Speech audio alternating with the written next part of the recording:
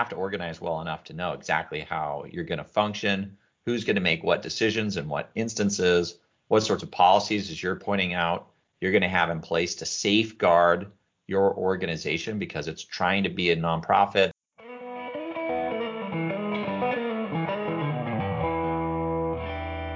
Welcome to the Wealth and Law Podcast. I am Brent Nelson, and per usual, I'm joined by Rachel Sass. Rachel, how are you? I'm doing pretty good. How are you? I'm doing pretty good too.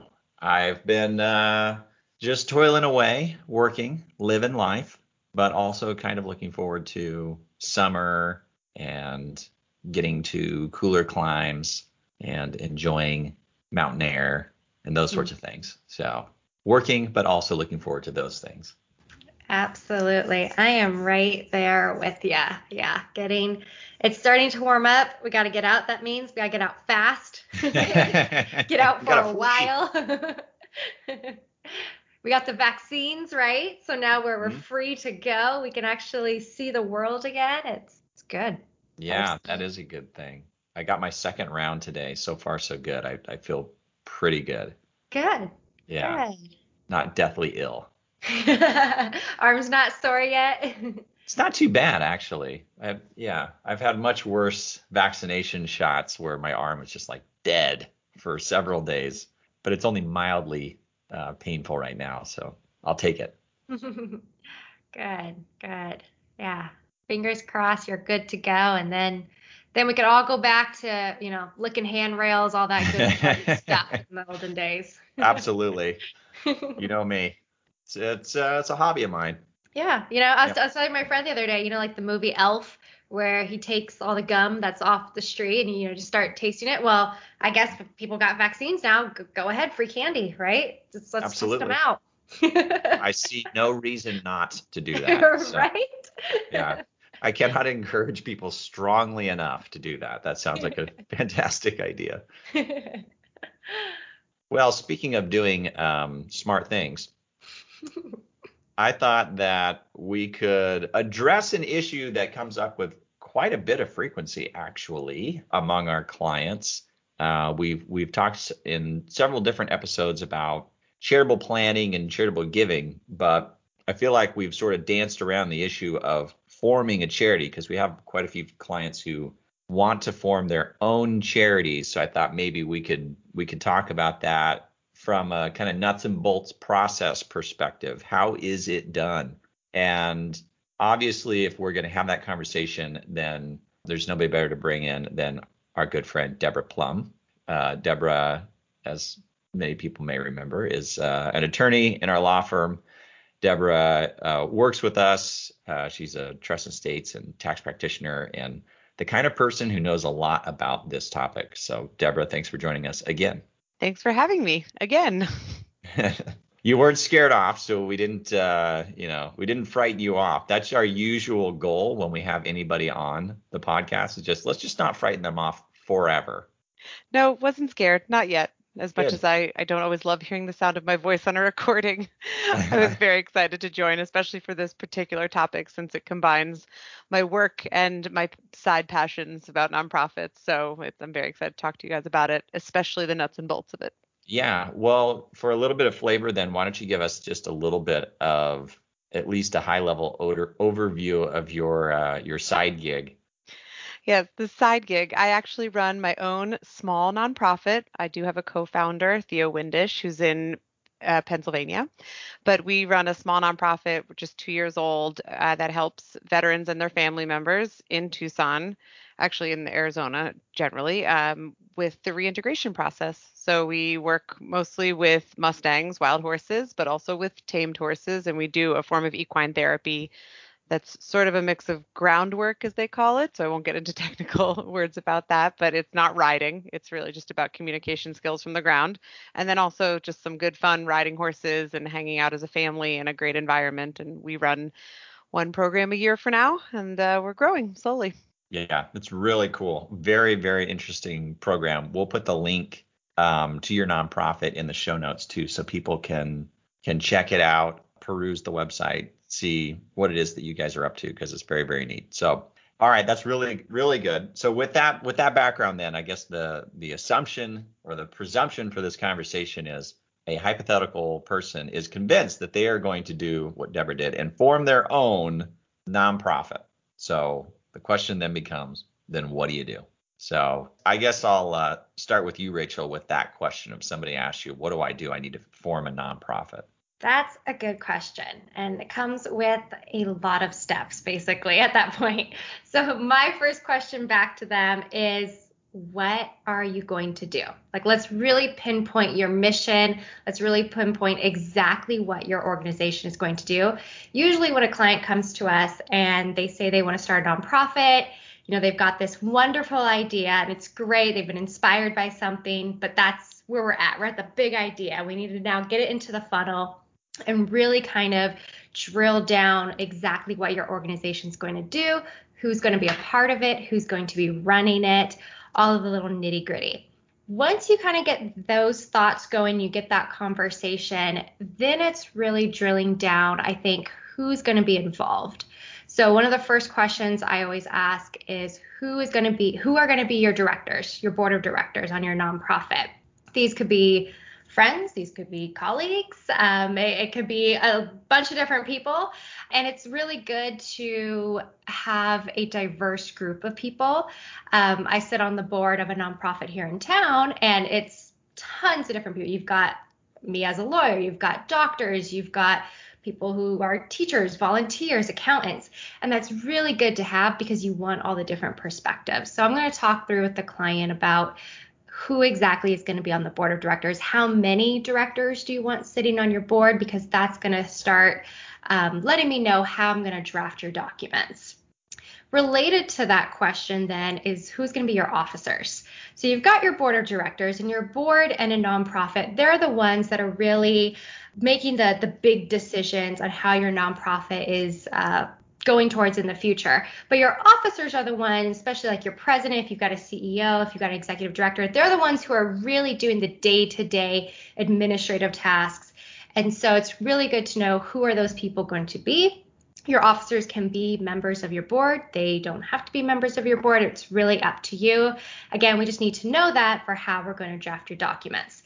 So start getting all of those juices flowing and thinking about who are those people going to be in the realm of what you're doing with your nonprofit. Really, once we have all of that now going, and let's say the clients got it pinpointed down, they knew all of this from the beginning. They didn't have the big idea. They're already funneled down to the small points. Then what we need to do is really start working on the documents. So the first step that I'm going to do is help them get their nonprofit incorporated in whatever state that they want to. It is important to note, as we note a lot on this podcast, every state law is different, okay? We are Arizona attorneys, Arizona and Colorado for Brent, and you have to look to specific state law because every state's going to be a little bit different. So here in Arizona, let's just say we're forming a nonprofit in Tucson, just like Deborah has. Then what we're going to do first is prepare the documents that we need to incorporate your nonprofit here. If you'd like, we can reserve your name. You can do that through the Arizona Corporation Commission. Sometimes if you've got a really good name and you're really excited, you don't want anyone else to take it, you can reserve that name. It's quick and easy. Don't have to if you don't want to. Just fingers crossed that name's still going to be available because you can't pick a name that someone else has. From there, you're going to draft your articles of incorporation. Those are just kind of your basic information on, who are the board of directors of your nonprofit, how it's managed, things like that. We're going to draft some bylaws. That gets a little bit more into the nitty gritty of the day-to-day management of the nonprofit. Those are kind of your mandatory required documents. Your articles are going to be filed with the Corporation Commission. And then from there, though, I'm also going to recommend some additional documents. And these are good to have documents. This is going to be a whistleblower policy. In today's world, that's a really big issue we've seen come up in a lot of corporations. So I'm going to suggest a whistleblower policy. I'm also going to suggest a document retention policy, just because you want that, right? We all don't want to be holding on to paper and emails and files. You should have those policies in place so you know when you could purge out some information. Also going to recommend that you have a conflict of interest policy. This is going to be huge for your board of directors. You want to make sure that none of your board members or an officer has a conflict that's going to clash with your nonprofit. And so it's good to have this policy in place in case that does happen. And then what are the steps that you have to take afterwards? So those are your documents. I know I've just been rambling, but basically we're going to prepare all of those documents first. Again, I know you've had this beautiful big idea, but let's get all this done. Once we've got you incorporated, then either your organization, your board is going to meet together actually in person, or if you're not meeting in person, say in today's world, we're all virtual, then we can do a consent in lieu of a meeting where everyone, we're going over that we're adopting the articles, we're going over that we're adopting the bylaws, here we're electing our officers, we're electing our board members. Here we go. We're going to put that in one document. It's basically like the minutes of a meeting if you actually had a meeting in person. And that's just for good record keeping. Just like any other corporation, if we're like an actual for-profit corporation, you want minutes of meetings. It's just good to have for record keeping for anything in the future. So once you've basically got all of that and you've actually, you've submitted the stuff, you filed the articles with your state corporation commission or your secretary of state's office, wherever it may be, and it's approved, then you're finally a nonprofit. So basically, like I said at the beginning, it's a lot of steps to get there, but that's just the initial stage of forming it, getting it on the books of whatever state that you're under. So then you could take the next step and trying to get it to be an actual tax-exempt 501c3 organization. Yeah, so maybe to break that down just a little bit, it's first of all, the client shares with you a great idea that they have. They're very excited about it. After you've heard about it, you're probably very excited about it because usually these are really great kind of tug at the heartstrings, like great things that people are wanting to do. And then you ruin it as a lawyer by throwing a bunch of paperwork at them and really boring details that they have to start thinking through that they weren't thinking through before you had that conversation. But now it's just sort of got their head spinning because it's so much stuff. But it is so important for them to think about upfront how the organization is going to function. And there's a lot of the functionality of the organization that's important because ultimately the IRS is going to be very interested in it when you try to file your application for tax exemption to become a quote, so-called 501c3, which we'll get into in just a bit. But the IRS is going to be interested in that, but also just on a sort of day-to-day nuts and bolts mundane level, you have to organize well enough to know exactly how you're going to function, who's going to make what decisions in what instances, what sorts of policies, as you're pointing out, you're going to have in place to safeguard your organization because it's trying to be a nonprofit. Therefore, it has strict rules that it has to play by that the IRS has created and state law creates, and you want to play by all of those state rules. Once you form the organization, typically state law says you as a director or an officer have a duty to the organization. So you want to make sure those duties and everybody's roles are really, really clear. So all that boring stuff that the lawyers make clients do that basically ruin all of the excitement, throw cold water on everything. All of it really does matter, and it is really important to do. I want to point out one additional thing. And so we've been talking about this, or you've sort of framed this, I think quite rightly, in terms of forming a nonprofit corporation, okay? At least in my experience, that's by far the most common way to do it. You don't necessarily have to use a corporation to have a nonprofit. The alternative would be to form a trust, and the trust is set up to be the entity, so to speak, that is the nonprofit entity. It's just not quite as common to do it that way. Much more commonly, you see nonprofit corporations. The typical reason that I have heard and the typical reason that I have used in my practice for doing it that way is that, at least in our state, we have a statute or a set of statutes that govern nonprofit corporations, but we do not have a set of statutes that govern specifically nonprofit trusts. We have statutes that cover trusts generally, and there's like one or two sections in there about charitable trusts, but there isn't like a whole separate set of statutes that govern nonprofit or charitable trusts, at least in our state. And so I've always been inclined, and I've always heard it explained to me, to be inclined to use nonprofit corporation for that purpose. Okay, so let's assume then that you have formed your entity. Now you want to become a quote unquote 501c3. then what do you have to do? And Deborah, since you've been through this process, maybe you're the one to kind of explain it to us. Yes, absolutely. The next step really is the 1023, the Form 1023, which everyone in the nonprofit sector knows. It's sort of this dreaded application that seems like a behemoth or a beast that you have to file. And if you think the corporate documents didn't beat your dream out of you, this document certainly can.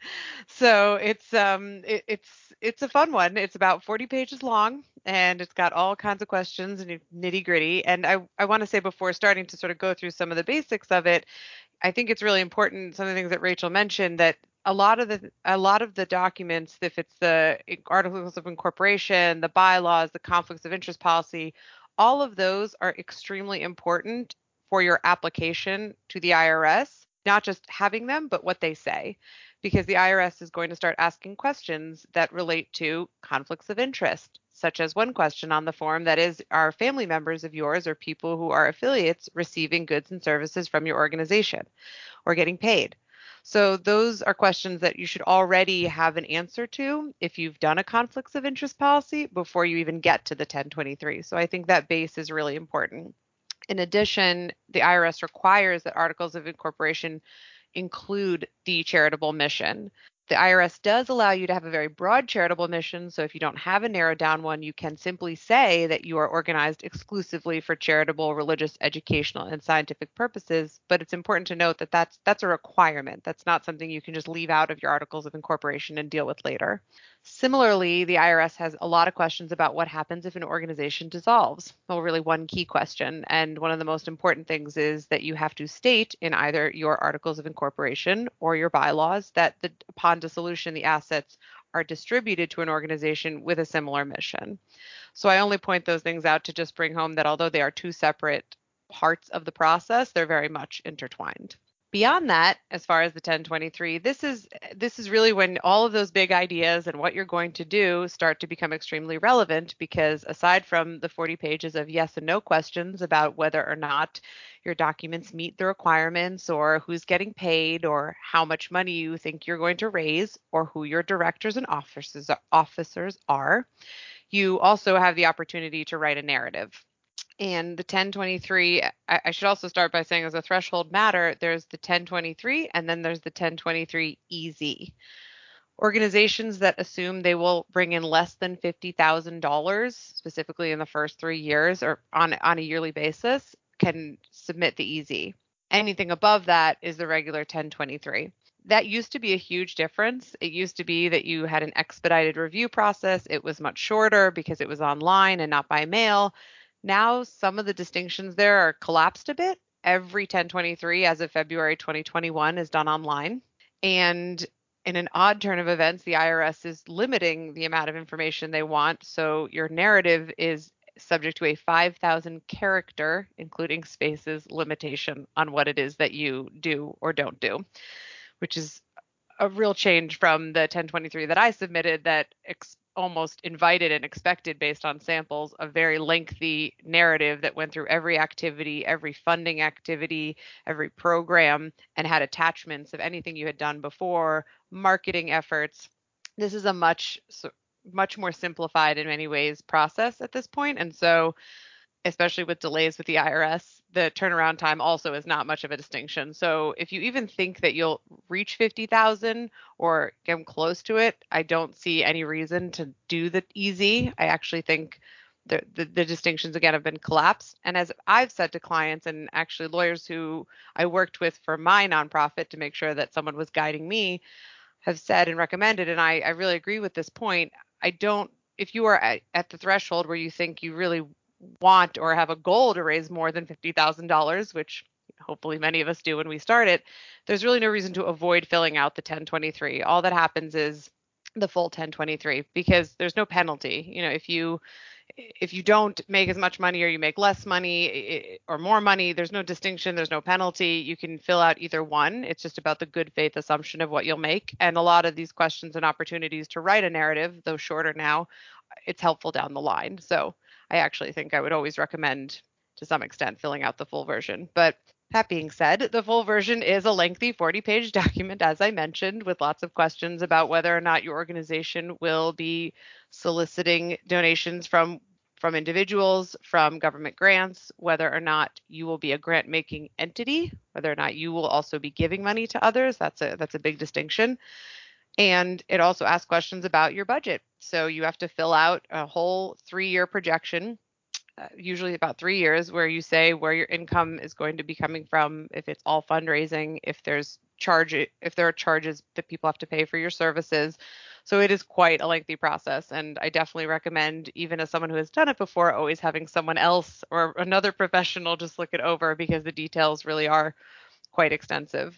I would also say that this application process, although it's great that there's a character limit in some ways because people like to write less or maybe don't know really what they want to say or haven't done anything yet, I wouldn't be shy if I was submitting an application again about going beyond that limit and submitting an attachment. I don't foresee there being any issue with that, and I do foresee potential issues down the line with applications as they get maybe backlogged a bit more and there's more questions. Well, why did you put this information in, or what exactly you're going to do for fundraising? I'm actually a little bit concerned about this change in terms of what we're going to see as far as auditing and questions later on, when somehow these applications don't have quite the material or the extensive material that they once had.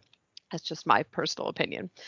But in terms of the 1023, I mean, we can tell me if you'd like to go over any of the additional questions or if there's a specific question you want to discuss. I think the key is really, again, the requirements that certain clauses be included in your documents, that you have a budget somewhat ready to prepare and put together, and that you also have a narrative of some sort that explains your activities. I think those are the key points of the application. Yeah, that's I think that's really helpful. And maybe to try to frame it, and then we can talk in a little bit more detail, is to point out that under the federal tax laws, the requirement, the minimum test requirements to be a nonprofit entity or a tax exempt entity under 501c3 is that, first of all, you have to be organized for a charitable purpose. And then second of all, you have to be operated under that, or to meet that charitable purpose. And so the 1023 is trying to flesh out within, I mean, those are very broad principles. There's some more detail in there we don't have to bore people with, but the 1023 is really trying to flesh out both of those issues. Are you organized for a charitable purpose properly under the rules? And then are you going to be operated for a charitable purpose after your application is submitted? Then one of the things that people ask oftentimes, or they're very interested in oftentimes, is that sometimes before they have submitted their application and gotten back their tax exempt status, meaning they got back a determination letter, a favorable determination letter from the IRS, sometimes they already have donations lined up, or they're ready to contribute money. Well, once you submit the application, when it is approved, which will be sometime in the future and could be many months into the future, when your nonprofit status is approved, it does relate back.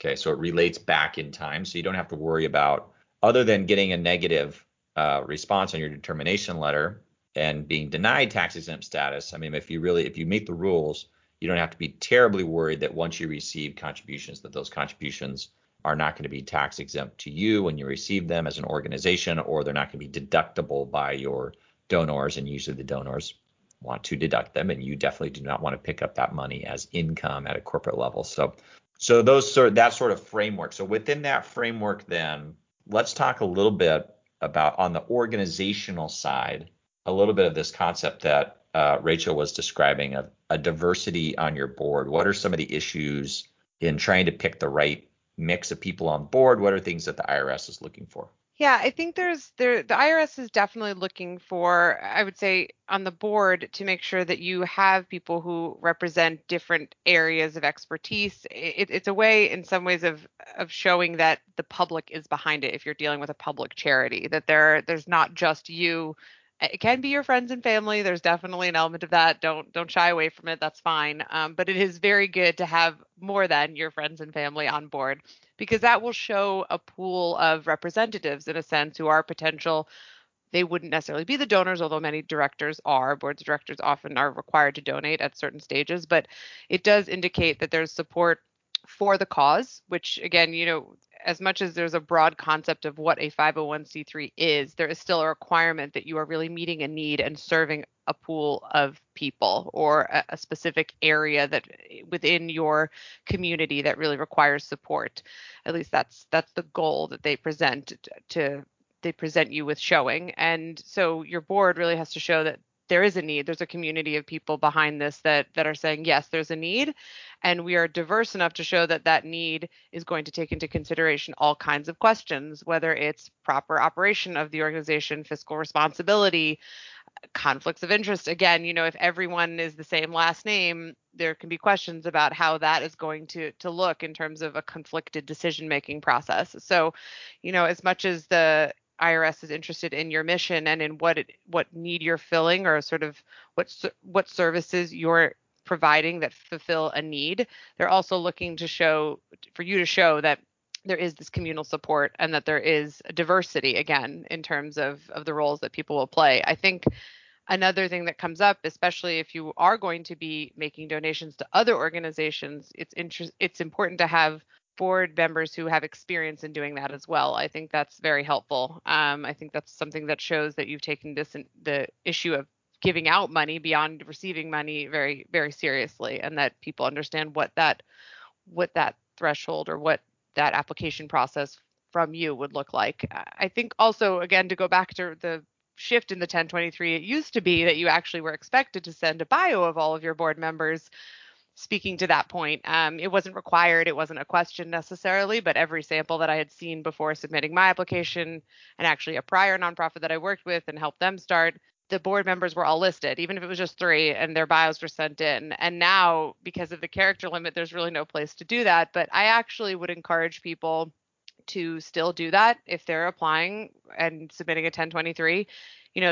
As I said, there are questions on the 1023 that ask about family members and their links to your organization. And I think when you just answer no one is receiving those goods and services who's an affiliate or who's a board member, that's great. But you can also show that by writing out the list of your board members and your officers. And especially if you're already considering paying people, I think in this case, less maybe is not more, to show that the way that you organized your organization took into account what you're doing, which effectively, without getting into a policy standpoint on this, you are using taxpayer dollars for a cause that you have decided is truly valuable. And so there is an element of respect for those people who are supporting you and showing that you're taking it seriously. Yeah, so having a board of 1 person, probably not going to cut it. Having a board of 2 people, also probably not going to cut it. Having a board of 3 people might cut it if they're all unrelated, but if they're all related to each other, that also might not cut it. It's going to raise issues with the IRS. The board is, aside from being tasked with running the organization from a state law perspective, I think the IRS kind of looks to the board as the entity that will put checks and balances on the operational side to make sure that the organization actually operates for charitable purposes and not for private purposes, which is the big no-no that the IRS is trying to avoid. Okay, what about this question? Because I get this one all the time. Can we pay ourselves? If we're on the board, we generally, me, my family, my friends, for serving on the board, can we get paid? Boards of directors are not paid positions. It's just a big no-no. You can be an officer, I should back up, can be paid. That's a huge distinction. Officers are treated as a type of employee. Can be. They don't have to be. That's another thing. And I would also say that in my experience, especially with startups, smaller nonprofits, because of the overlap between the board and officer positions, that often is just a natural occurrence, I would highly recommend not even considering trying to pay someone for their officer position while they are also on the board of directors. That would raise a lot of red flags. And one of the most important things to think about when you're paying anyone who has been involved in the foundation of the organization or who has some other interest, are they getting paid because their other for-profit business is going to benefit? These are all the checks and balances and conflicts of interest that come up. We actually experienced it for a real personal example in our very small nonprofit. We started with 3 boards of director members. We knew we would add more. We work with a local horse trainer here. He's incredible, and his wife wants to be on our board and is now on our board. But to do that, because the arrangement with the Mustang trainer was a paid one, we had to ensure that our conflicts of interest policy was really, really paid attention to and drafted correctly, and that we each time we engage with him, we make sure to leave his spouse out of the decision-making process and we get good comps. So I think it's really something that even on the smallest level, it can come up. Sometimes people think conflicts of interest policies, payments, it's not a big deal when you're talking about a small nonprofit. And actually, I would say the opposite. I think when small nonprofits don't take these things into consideration from the start, they can really get themselves into some pretty ugly situations. And, your conflicts of interest policy will come up in filing your 990. So your annual reporting requirement as a nonprofit with the IRS is the 990. There is, in true IRS fashion, the EZ/postcard 990 if you are under $50,000 in revenue. But if you are above it, it's a much lengthier form. And in that lengthier form, there are direct questions about your conflict of interest policy and whether or not there were transactions that you engaged in that would have brought this up. So, and even if you think you're going to be under the $50,000 threshold for a while, I see no reason not to create good habits from the beginning. Because even if you are under that amount, it's an amount that was selected. It is beneficial for smaller nonprofits that can't hire an accountant. I understand that, of course.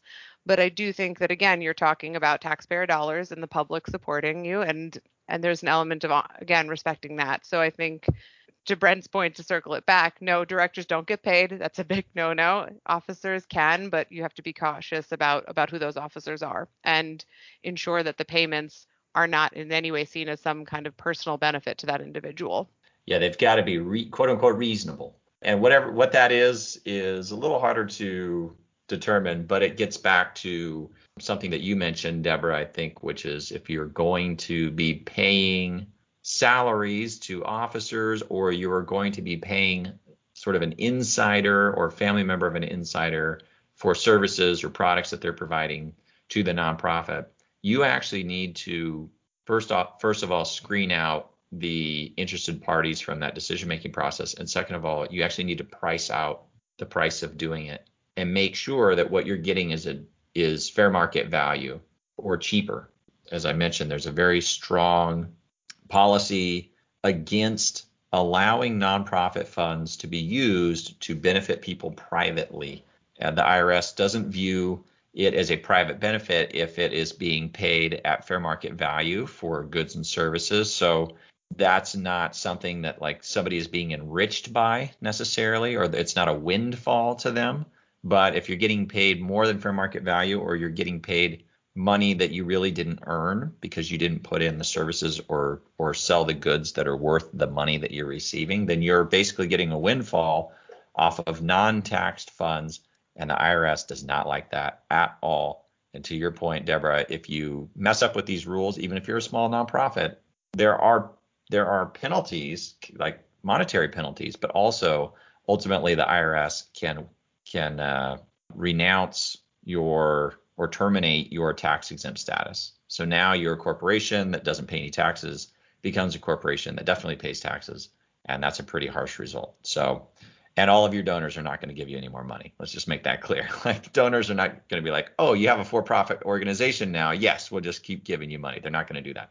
So it's a thicket. It's a slippery slope. You don't want to get going down that road. So yes, very, very important to get those conflicts of interest policies polished off very nicely, as you and Rachel are both suggesting, and then followed closely.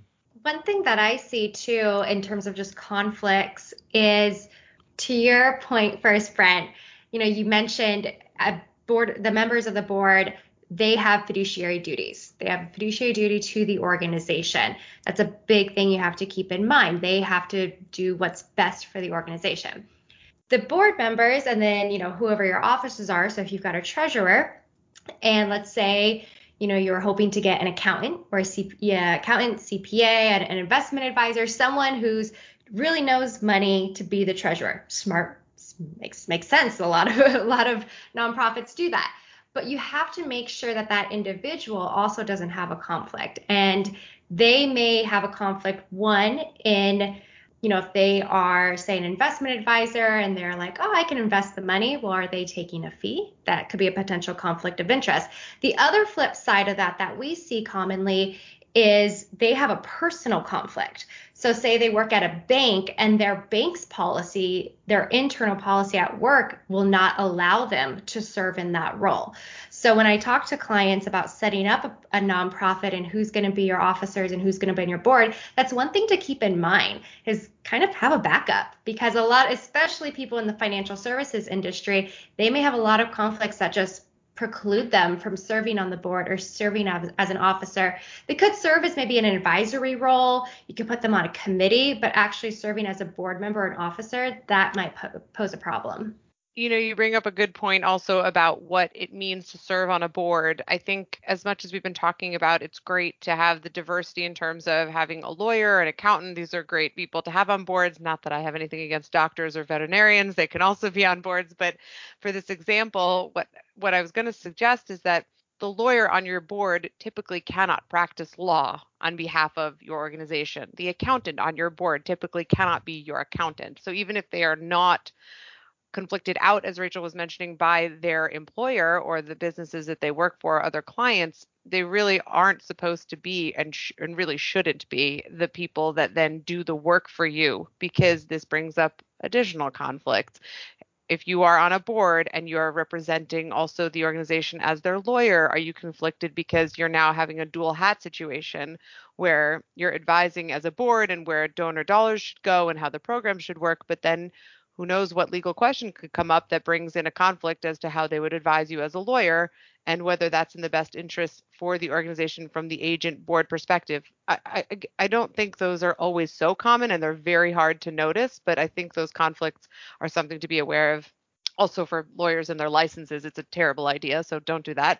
And for accountants, I think there's some similar conflicts that can arise. So I think choosing your board members based on diversity of interest is great, but don't necessarily think that that person is going to be operating as your lawyer, accountant, insert whichever job they do during the day. Yeah, which is tough for the lawyers on the boards, because oftentimes, especially with small nonprofits, a legal issue comes up, everybody looks at the lawyer and they're like, well, what should we do here?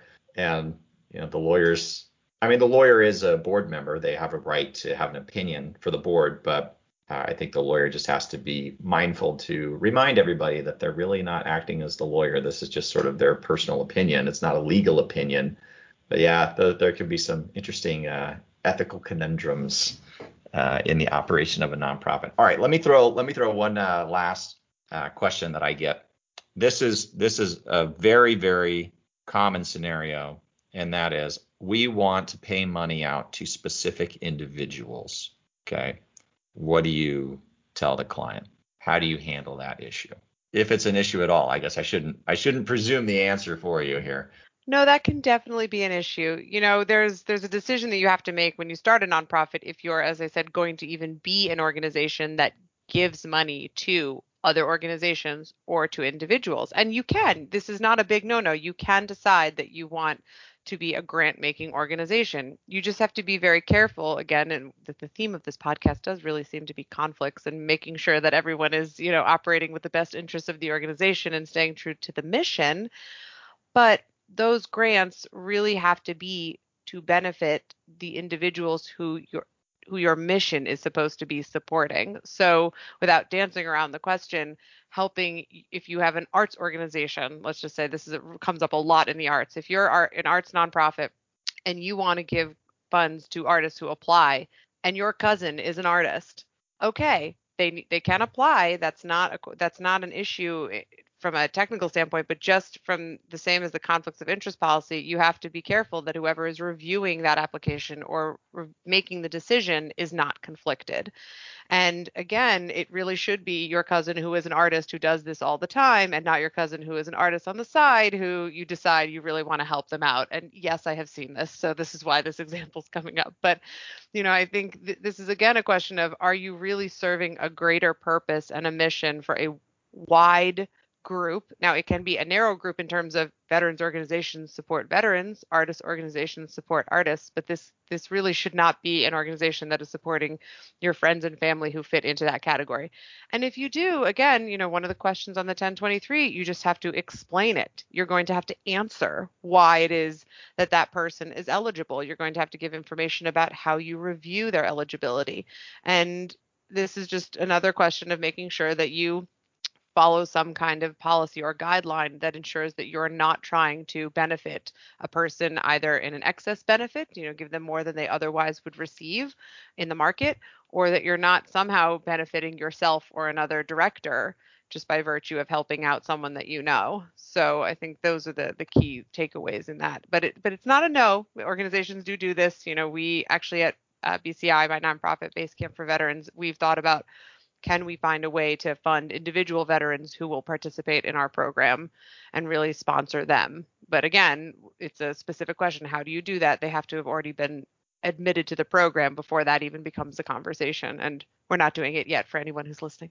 So and in terms of like the grant and the class of people who can apply for the grant, like the class of people has to be defined well enough that it could be a class of the general public. It's not so narrowly defined that it's basically just like your inside group of friends and families. That doesn't cut it. It really has to be the general public or members of the general public that fit within a particular class that has a need that can be met by the organization. Classic example, easy example would be scholarships. Everybody wants to have a scholarship fund. Well, scholarships obviously they benefit specific students, but you can't have a scholarship fund that's so narrowly tailored that the general public isn't allowed to apply for your scholarships. It has to be open enough that the general public can benefit from that scholarship fund. Okay, another issue. Okay, I think that is probably sufficient on the application. Suffice it to say, for anybody listening and who is unfamiliar with this beautiful application, the Form 1023, it's much more detailed than we're letting on. And it does take a lot of time and thought to go through it. Hopefully that's apparent from this conversation because we've just highlighted a couple of the interesting little corners of it. But one of the other things then that kind of happens after formation is, and even really after submitting your application to the IRS, is then you have to rethink, well, what about where am I as a nonprofit going to be sort of doing business as, to the extent that nonprofits do business, where am I going to be doing business in states in the country? And what do I have to do in those states? So what are some of the things that people should be aware of from that particular perspective? Yeah, that's a great question because, again, as Rachel mentioned in the beginning, it varies by state. Every state has a different rule, but there are some general takeaways that I think we can start with.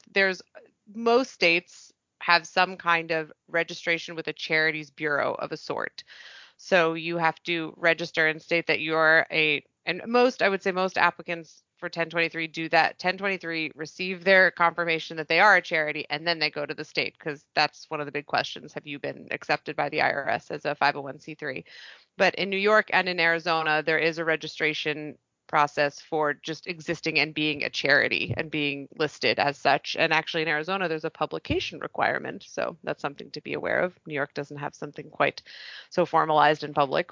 And then there's also the question of applying for your tax exemption on a state level. So that's an initial application to make sure that you qualify. I think in most states that's something that's accepted. I did learn recently that in Arizona you are not automatically exempt from sales tax or the privilege of doing business tax. That's a very specific request and not so easy to come by. So that's something to be aware of. I don't know. There might be many other states that have something similar.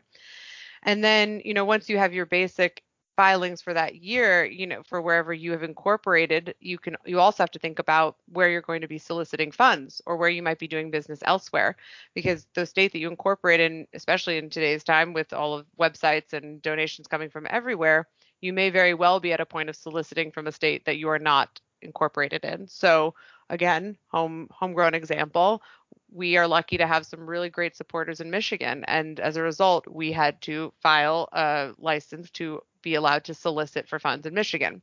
we didn't register with our charities bureau. We don't need a license to do business because we're not buying any goods or transacting in any way, but we do solicit there. So we had to submit that, and every year you have to renew. So that brings up also the question of these initial filings are not just one filing, especially in the state where you've incorporated. You then have your annual filing, just the way your 990 goes into the IRS. You have a filing that goes into your respective state. So that's also something to be aware of. And if, again, you are operating in multiple states or soliciting from multiple states, you have to keep tabs on those renewal dates. And conveniently, they are not all the same date. They all depend on, yes, end of your year, calendar year could be a good marker, but sometimes if you submitted a license to solicit, then that happened in October because you just thought of it, then you have a filing every year in October, so it doesn't go with your other filing dates. So it's something to definitely keep tabs on as you're thinking about where you want to do business and where you want to solicit funds. That sounds awful, but also apparently just the rules of the road. So there's no getting around it. If you want to raise funds in multiple jurisdictions, you got to play by the rules and in multiple jurisdictions. Again, the lawyers ruin everything. That's, I think, maybe the theme of this episode.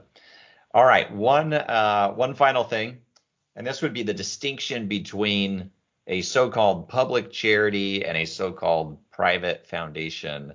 And actually, there are two different kinds of private foundations. One's a non-operating private foundation. The other one is an operating private foundation. These are distinctions in the federal tax code. These are not necessarily distinctions in terms of how the entity is organized for state law purposes, but it is a distinction in the federal tax code. So I think we maybe should flesh that out. So how about a public charity?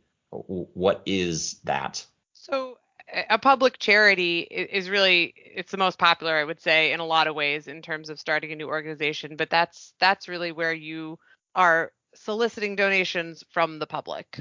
It is very much true to its name.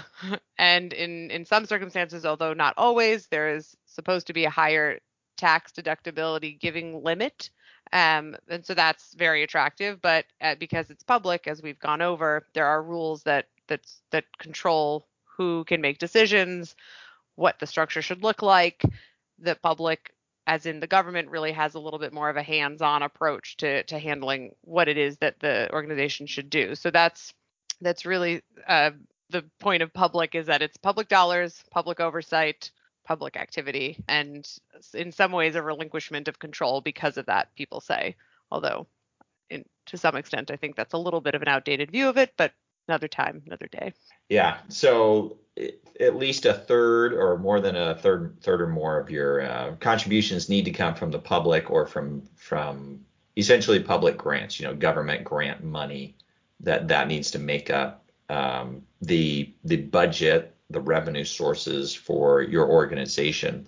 So when you very first, and the reason we're bringing this up is because when you're filing your 1023 and when you're setting up your documents, you want to have in your mind, what kind of charity am I going to be for federal tax purposes? So public charity being one of them. All right, how about a private foundation then? How is that different? Yeah, I think just to piggyback on that 33%, that's something to think about in terms of as you grow, that your goal really has to be that you are soliciting from public sources. And I think sometimes that number seems daunting, but it's definitely, it's manageable, I think, for even young organizations. But I do think it's something to keep in mind that this again can't be your parents and friends are the only supporters. Although 67%, as they say, is not so bad either in terms of that. So it doesn't have to be as diverse. But private foundations. So private foundations are very different in terms of control. You are not required to have a public support test. That's not part of the deal. That can be from a very small group, or even one individual can set it up with their money and their funds, or a family. And while you do have the idea that you are going to ensure that you are not self-dealing, for example, the conflicts come up. It's not that you can just run rogue and give the money out to however you want, although there is some freedom with that.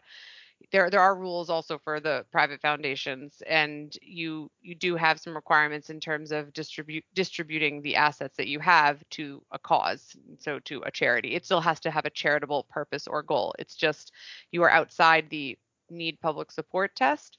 You don't have as many rules about who can control the organization from the start in terms of who you look at as a director and officer. That can be your family. It can all be family. The only question is then making sure that you, without getting too detailed, avoid some of the penalties and taxes associated with self-dealing.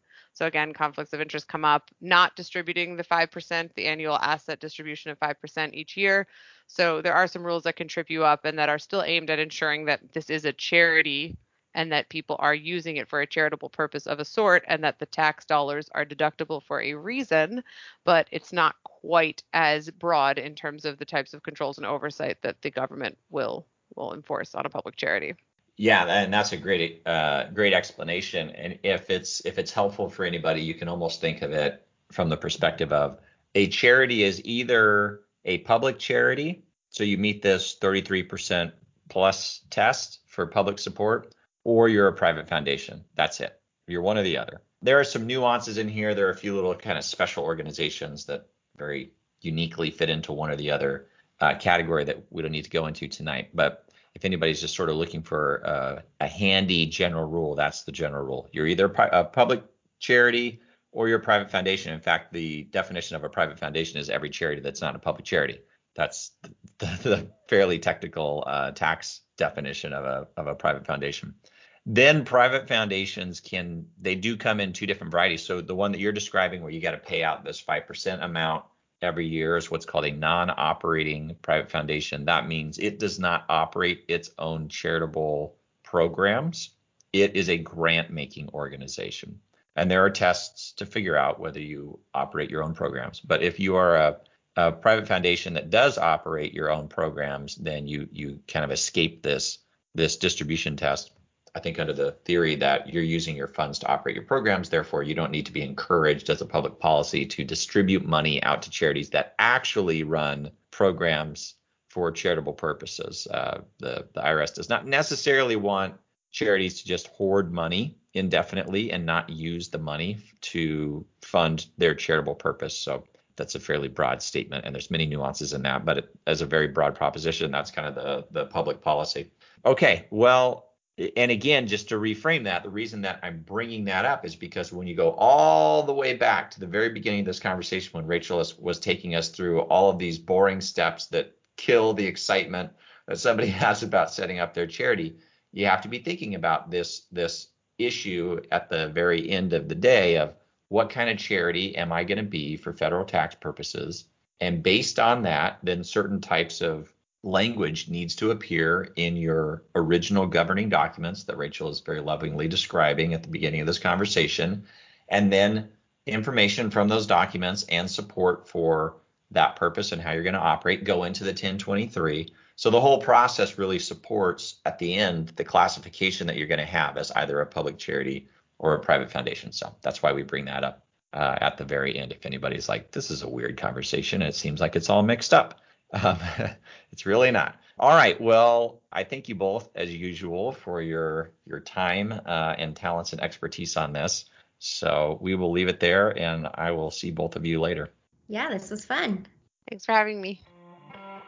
Hey listeners, thank you so much for spending time with us. Rachel and I both really appreciate it. We've really enjoyed doing the podcast. We're trying to do our best work and bring you valuable and useful information, and I hope you feel the same way. And if so, please subscribe to the podcast, leave us reviews, subscribe to our blog if you want to follow us and see the sort of things that we write about, and also follow us on social media at Wealth and Law, basically everywhere that social media is.